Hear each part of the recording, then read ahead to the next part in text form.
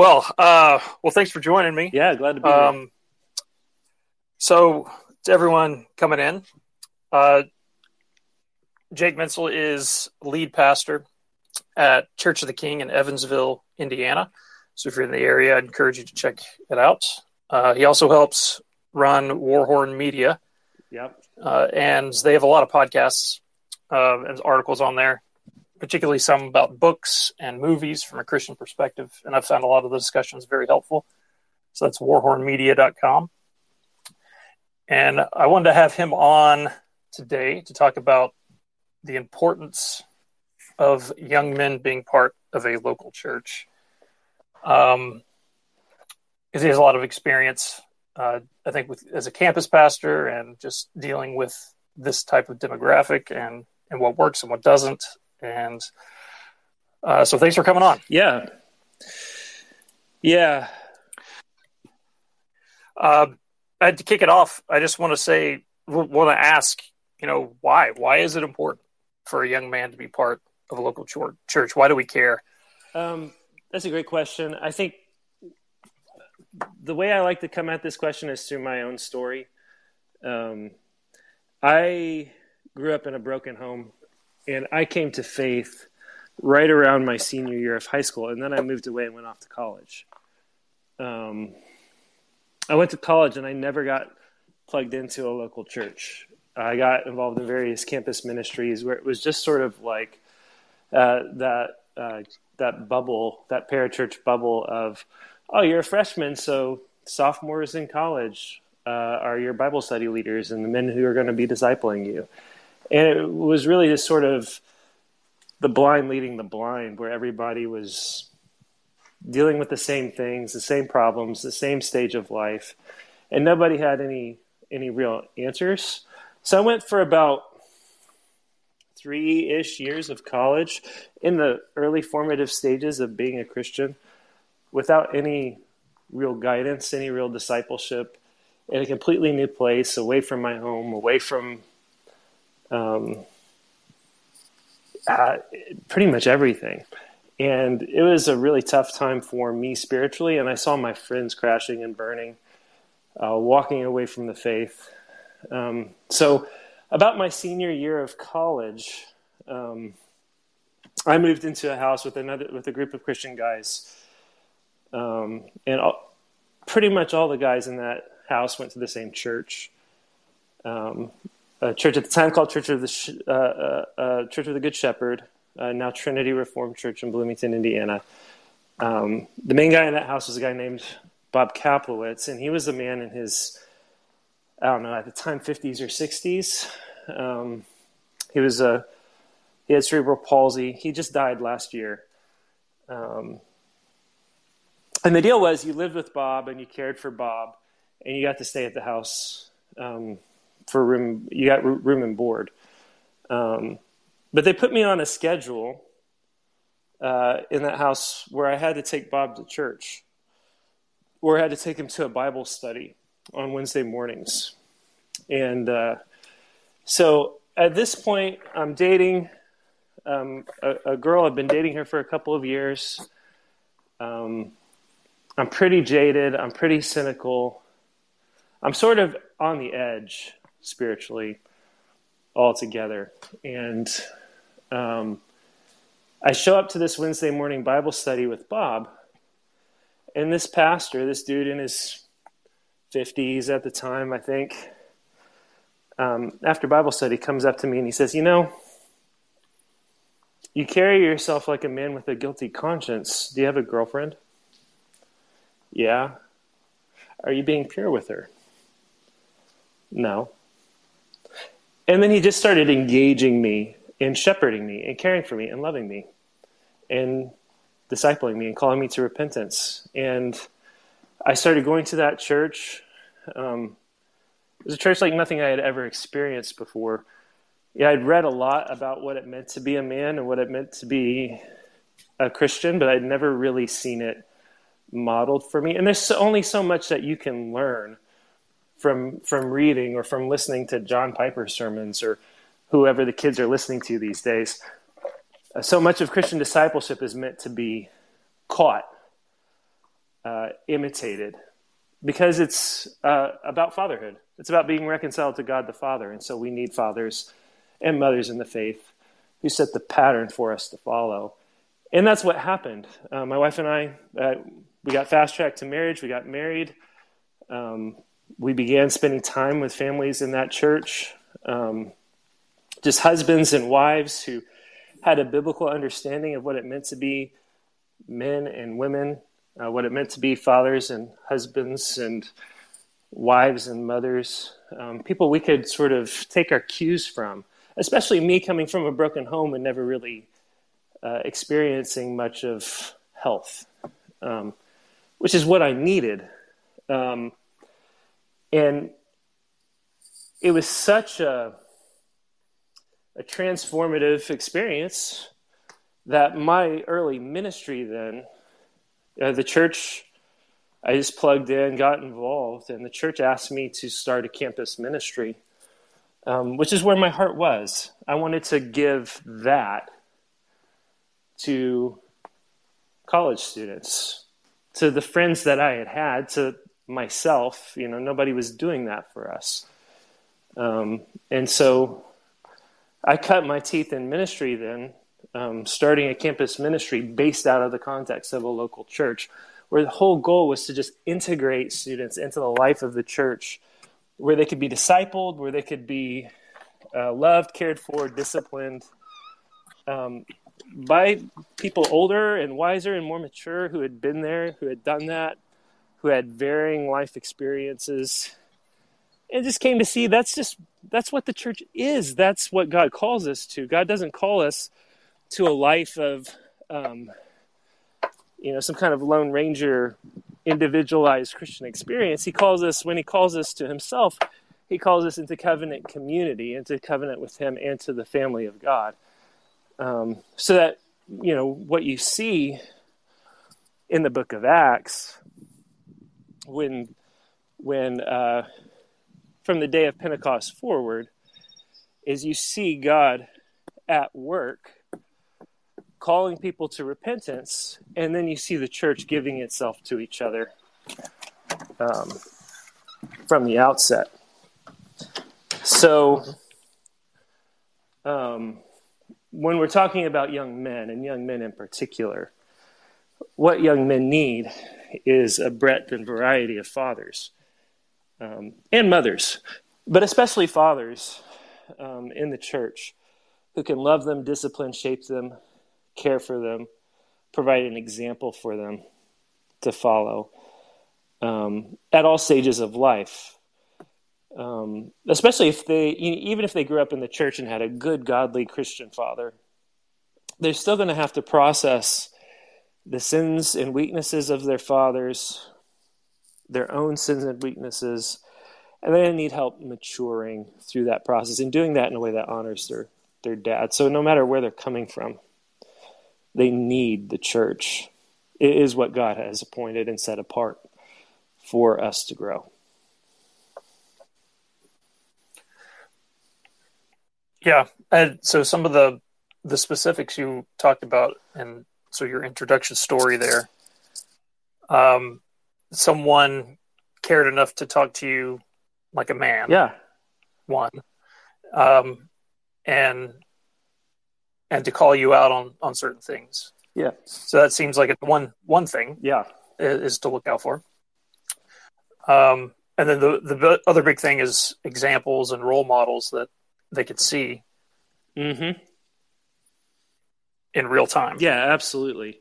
Because you have, if you're talking about the kind of people that are, going to be listening to this, the kind of people that are going to find your account on Twitter, my account on Twitter, they're going to be the kinds of people that are like, man, I'm just desperate for help figuring out what it means to be a man, what it means to be a leader, what it means to be a father.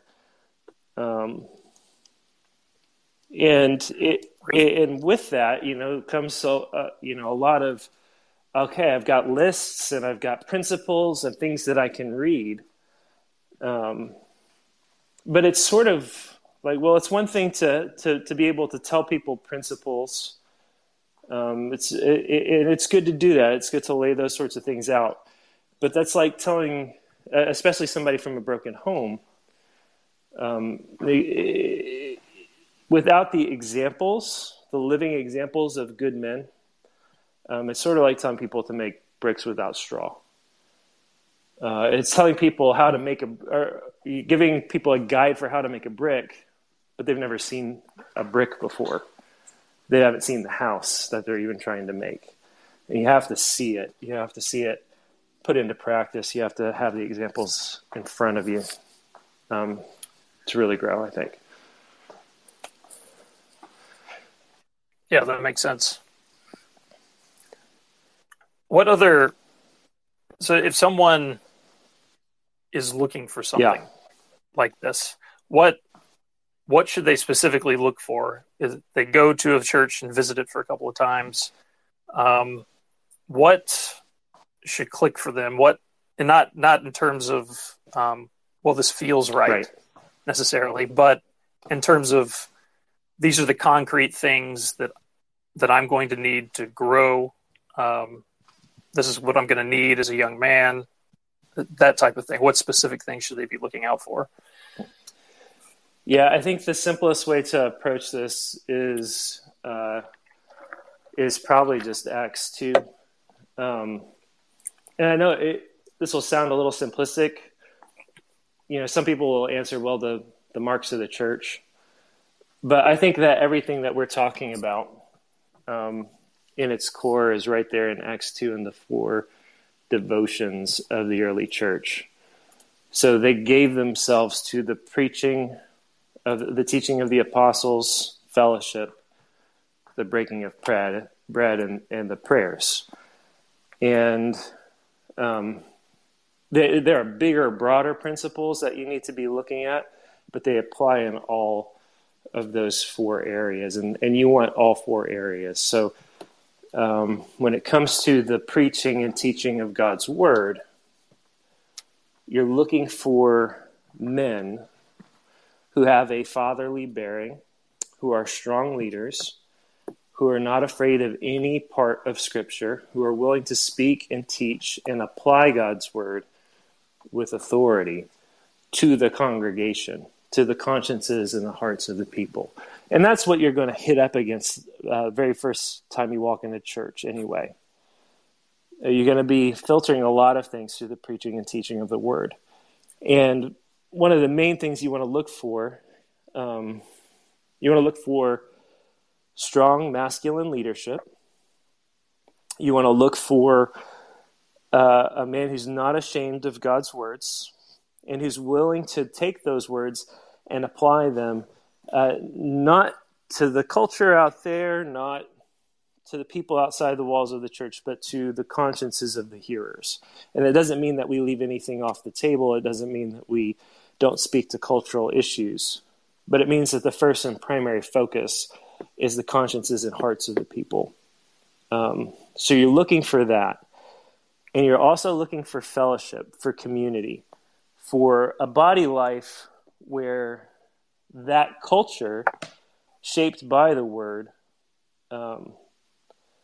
is something that you see lived out in the fellowship, the community life of the people, where they have relationships that are real and deep and that are centered on God's word and growth and maturity, where it's families caring for families and helping each other out, where that same application of God's word from the pulpit comes in the conversations that we have with each other in our church.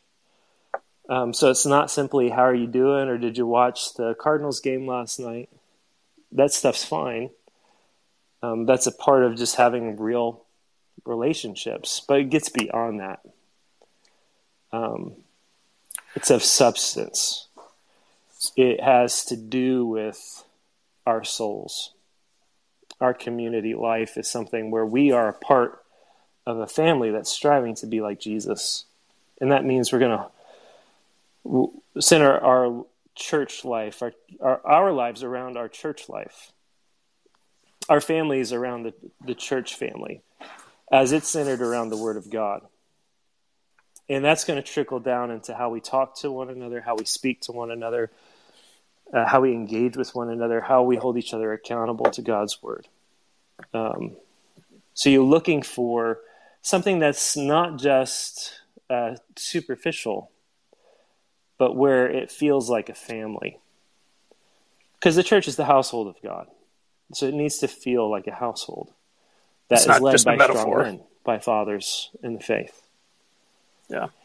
And then the third thing on the list is the breaking of bread. And so that part of that's hospitality, but really what we're talking about is the Lord's Supper and discipline.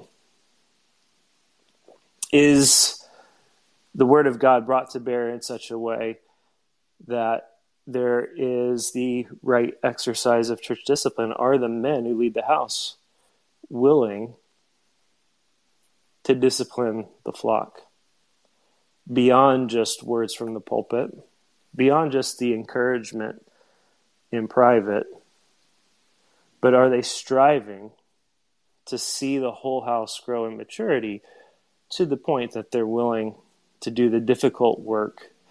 When we talk about church discipline, I know everybody thinks of church discipline in terms of excommunication and sort of the big picture, formal discipline stuff, right? But a lot of discipline really comes down to, and it is that, and we need that. But it is everything from going up to a young man who shows up and says, seems to have a bad I felt like when that was Tim Bailey, by the way, when he called me out, I felt like he had some kind of prophetic word of God or something like that. But the more you grow as a shepherd, loving and caring for people, and the more you're just a father, a dad, the more you grow in discernment, the more you just you read people and you see things. And you just have to be willing to say what you see. And have the faith to call people to repentance, to exhort them, to rebuke them, to encourage them as they need it.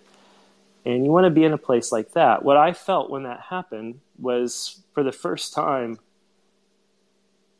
I felt, maybe not the first time, but it felt like the first time in my life, I felt like God was speaking to me through a man.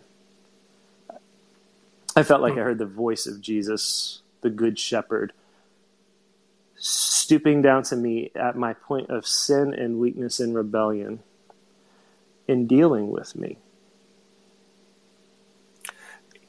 Yeah, and I think that's what if I had someone do that to me, for sure.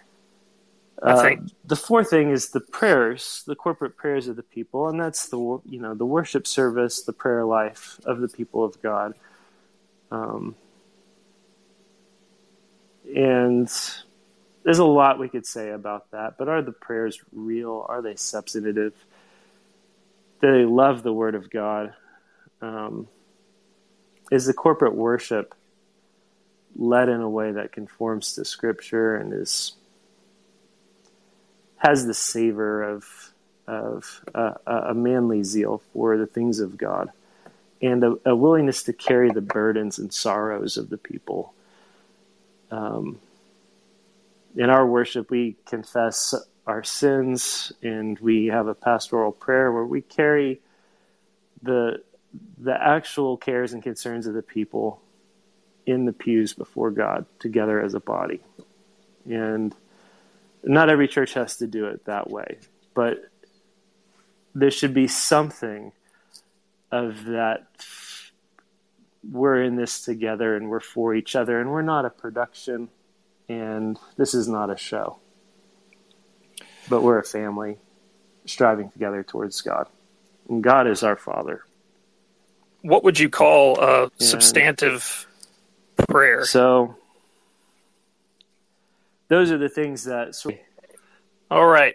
Hey, we're back. Can you hear me now? Yeah. Hey, all right. Sweet. I had no idea what was happening there. Yeah.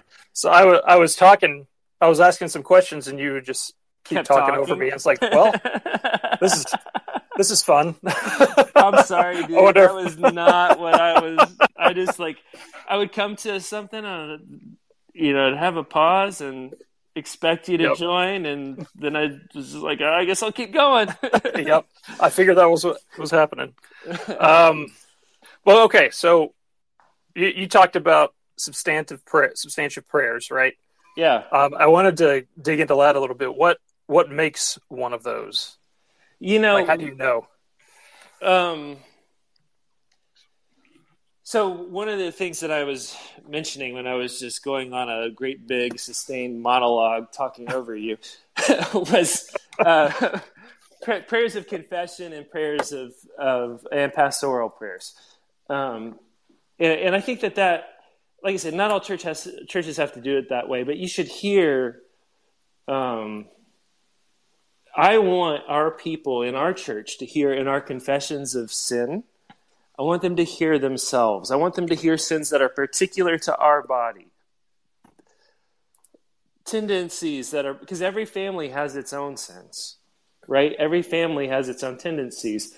And every church family has its own sins and weaknesses and tendencies. I want our people to hear in the confession of sin. I want them to hear themselves and us appealing to God to help us grow and repent, turn, and forgive us for the ways that we have and are inclined to disobey him. So there's that aspect of it. And there's also, in our pastoral prayers, we're going to pray for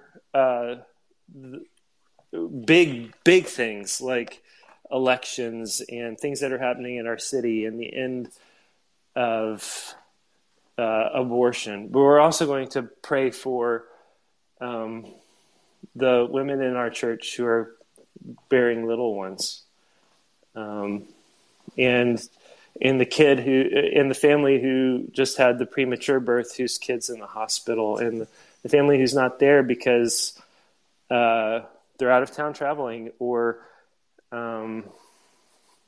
somebody came down with some kind of sickness. I want that to be a part of our corporate prayer life because we're a family. And so we're coming together for family time. Our families, our individual families should take their cues from the church's body life and not the other way around. We should have church-centered families, not family-centered churches. Because it's all there, right? It's the teaching of the word, the strong leadership of the father in the home, the fellowship, the community, the table, and prayer. And so that should all feel very personal and very real, like it's part of a family.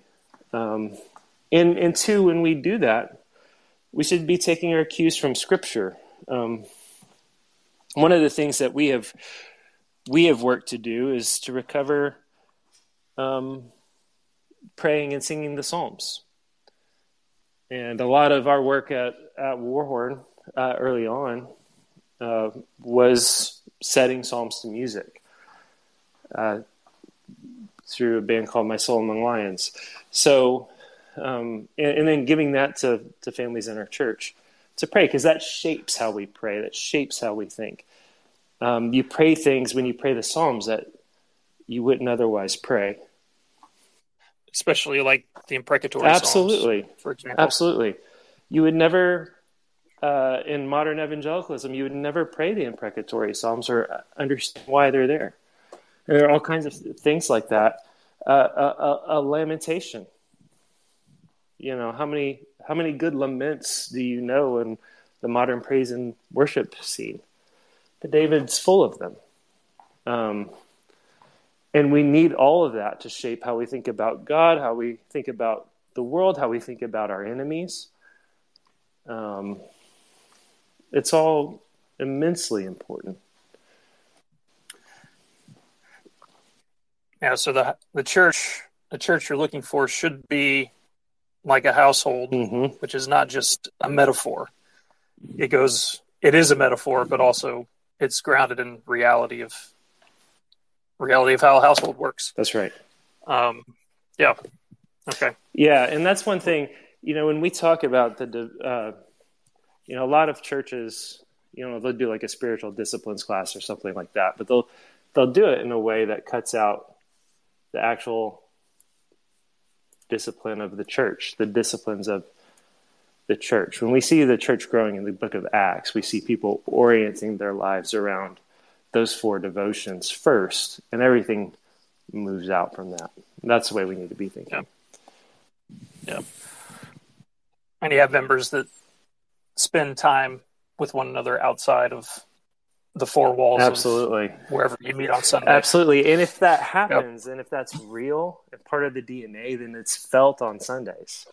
You can feel that when you walk in the doors of the church. These are people that live together, right? They do, as Bonhoeffer said, life together.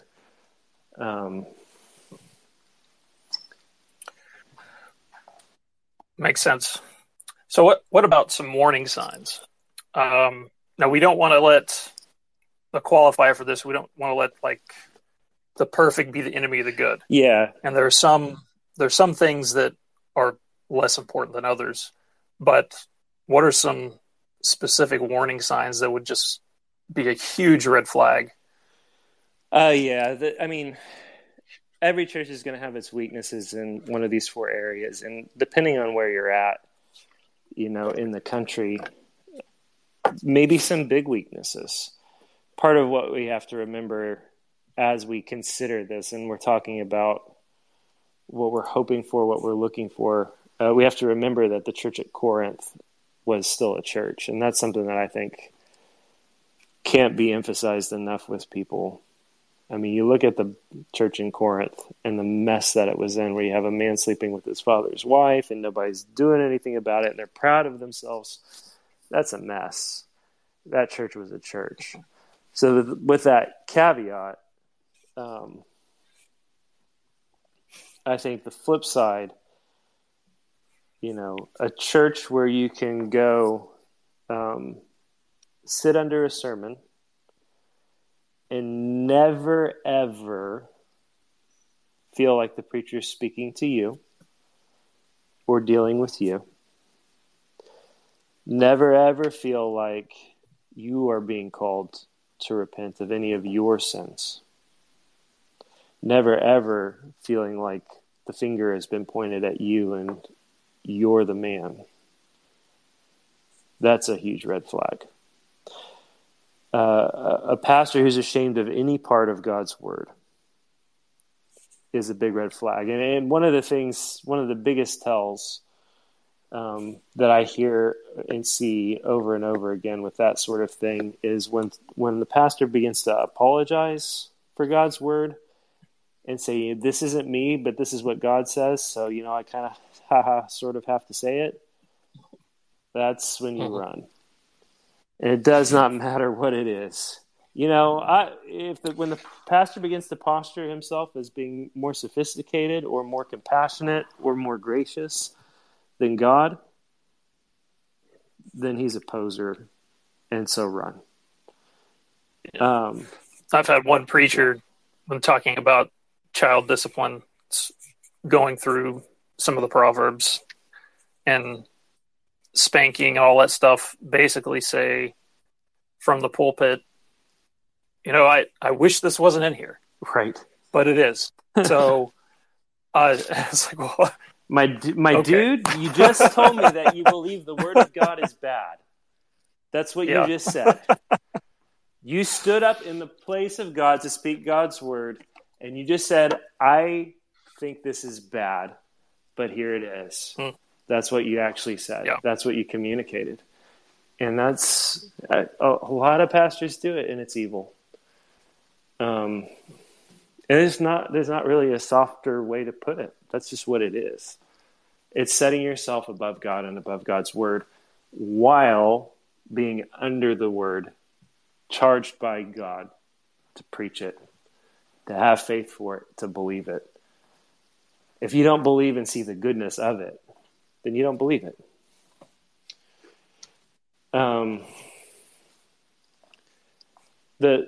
A church that goes out of its way to avoid any kind of real community where everything feels sort of anonymous and superficial, massive red flag. Run. A church where there's no discipline or regular celebration of the Lord's Supper, where that can be proven or shown, where the lines can be drawn between the church and the world. It's a red flag.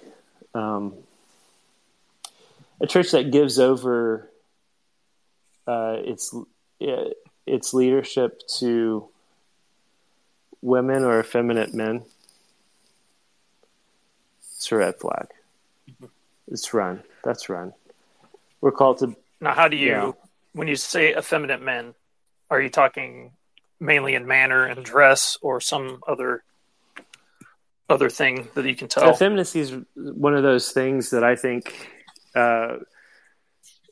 we've sort of been, spending the last 10 years trying to articulate. How do you define it? How do you pin it down? And I think it's all of the above. I think you know it when you see it. So there is an effeminate affect that we all recognize in terms of how somebody carries themselves, how they speak. But there's also a sort of macho posturing that's gross too, right? So you have to be wise about these things. I find it very hard to put a principle, to lay down a law. Maybe you have more clarity on that than I do, but it's easy to tell if it's a woman pastor. Well, yeah, that's right. Pretty simple. But the effeminacy part is a little bit like I would say the apologizing for the word of God would effeminacy, be absolutely. It probably falls under that category. Yeah, well, and also a type of preaching. Rather than speaking authoritatively and simply and directly, manipulative preaching. There's a way to speak about the judgment of God that's clear and clean, and there's a way to be manipulative about those sorts of things that use. And the lines can get a little gray when it comes to using guilt and shame. Shame is a good thing. Guilt is real. Condemnation is real. There's a way to use guilt, shame, and condemnation in a manipulative, sort of cloying way to control a situation or people that's simply not clear, not direct. And if I had better words today, I would be better at articulating exactly what I meant by that. But I think that you know where you stand with a man who's leading. He's going to speak directly. He's going to speak directly. He's going to lay things out, and it's going to be simple. And when you look at the preaching of Jesus, he's clear, he's simple, he's direct. Peter at Pentecost, clear, simple, direct. This Jesus whom you crucified, God raised him from the dead. What must we do to be saved? Repent and be baptized. Right. Mm-hmm. Clear, simple, straightforward. And that's what you want to see. The hard edges are all there. But there's dignity and there's gravity, but there's also a warmness and a benevolence, because God is good, and grace is the trumpet that we're sounding. The wrath of God is real, and today is a day of salvation, and so there's grace for all of those who repent, and in Christ there is no condemnation, but you must be in Christ. And when we apply that, we apply it to every part of our lives. All of it. Nothing's off limits. Yeah. Yeah, amen to that. I think one sign that I uncovered when my wife and I moved to the city we're in now. For the first year, we went to this mega church, big mega church in town, and at one point we walked in and they were handing out papers for new elders, Yeah. like to vote on the new elders. And my mom was visiting with us, Yeah. and they gave her a paper. And I'm just looking at this paper, and it's like, I don't know any of these. Yeah. I guarantee you that they don't know my name. Yep. And that was sort of a big wake up call for us. But yeah, you want to be able to know the men who are leading your church. You want to know that they know the people, that they know you. You want there to be accountability and transparency in how the church is led. You want to be able to see and understand, how it all works. If there's a problem, who do I talk to? If there's a conflict, who do I talk to? Will these people know me and will they care? And if I see a problem, with somebody in leadership, with one of the elders or pastors, is there a way for that man to be held accountable? All of those things are things that you really want to see in a church. That's why I'm Presbyterian. I believe in accountability both on the local level and accountability between churches. Where you see, the Church of Jerusalem the Church of Antioch appeals to the Church of Jerusalem, for clarity in a dispute. I believe it's good to formalize that sort of thing. The church at Jerusalem sends letters vouching for Paul and Barnabas to the churches, and that's received because there's a formalized acknowledgement between churches, and an accountability there. We can trust Paul and Barnabas because he's vouched for by men set apart by God in this church that we know and trust. And, not every church has that, and every community you go to will have a church that has that level of accountability, but you want men who want accountability and who are willing to be open in how they lead. Having been a college pastor and sent people out into all kinds of different communities, especially rural or smaller communities, sometimes the best place where you're looking with them for where should they go to church is some small independent fundamentalist Baptist dispensationalist church where they take God's word seriously, or seem to. And you're not going to have that, but you will have men who love the word and Lord willing are open and clear and love and shepherd the flock. Yeah, love covers a multitude of other sins. Yeah. Sure. Yep. Well, thank you for coming on and the time you took today. Is there any other final thoughts? Any questions from anyone who's listening right now? My final thoughts are: I wish I didn't have my phone in my pocket for the whole time I was talking over you. We probably would have had a much better discussion than if I had just kept going on and on. But I'm glad we got it figured out. Yeah, it was my first space I hosted, so there's bound to be something completely bonkers about it. So. My first one that I've been one of the main speakers on, so lessons learned. Yep. I had my headphones in and I was pacing around and I should have just known better. Y'all should ask some questions if you got the time, you're still there, or have some thoughts. You have some feedback. Yeah. If not, this was recorded. I'll download it and hopefully I'll just edit out some of our awkwardness and I'll get it posted somewhere. Sounds good for anyone who wants to listen afterward. But thanks, everyone. Thank you, Jake. And Yeah. have a good day. Hey, take care.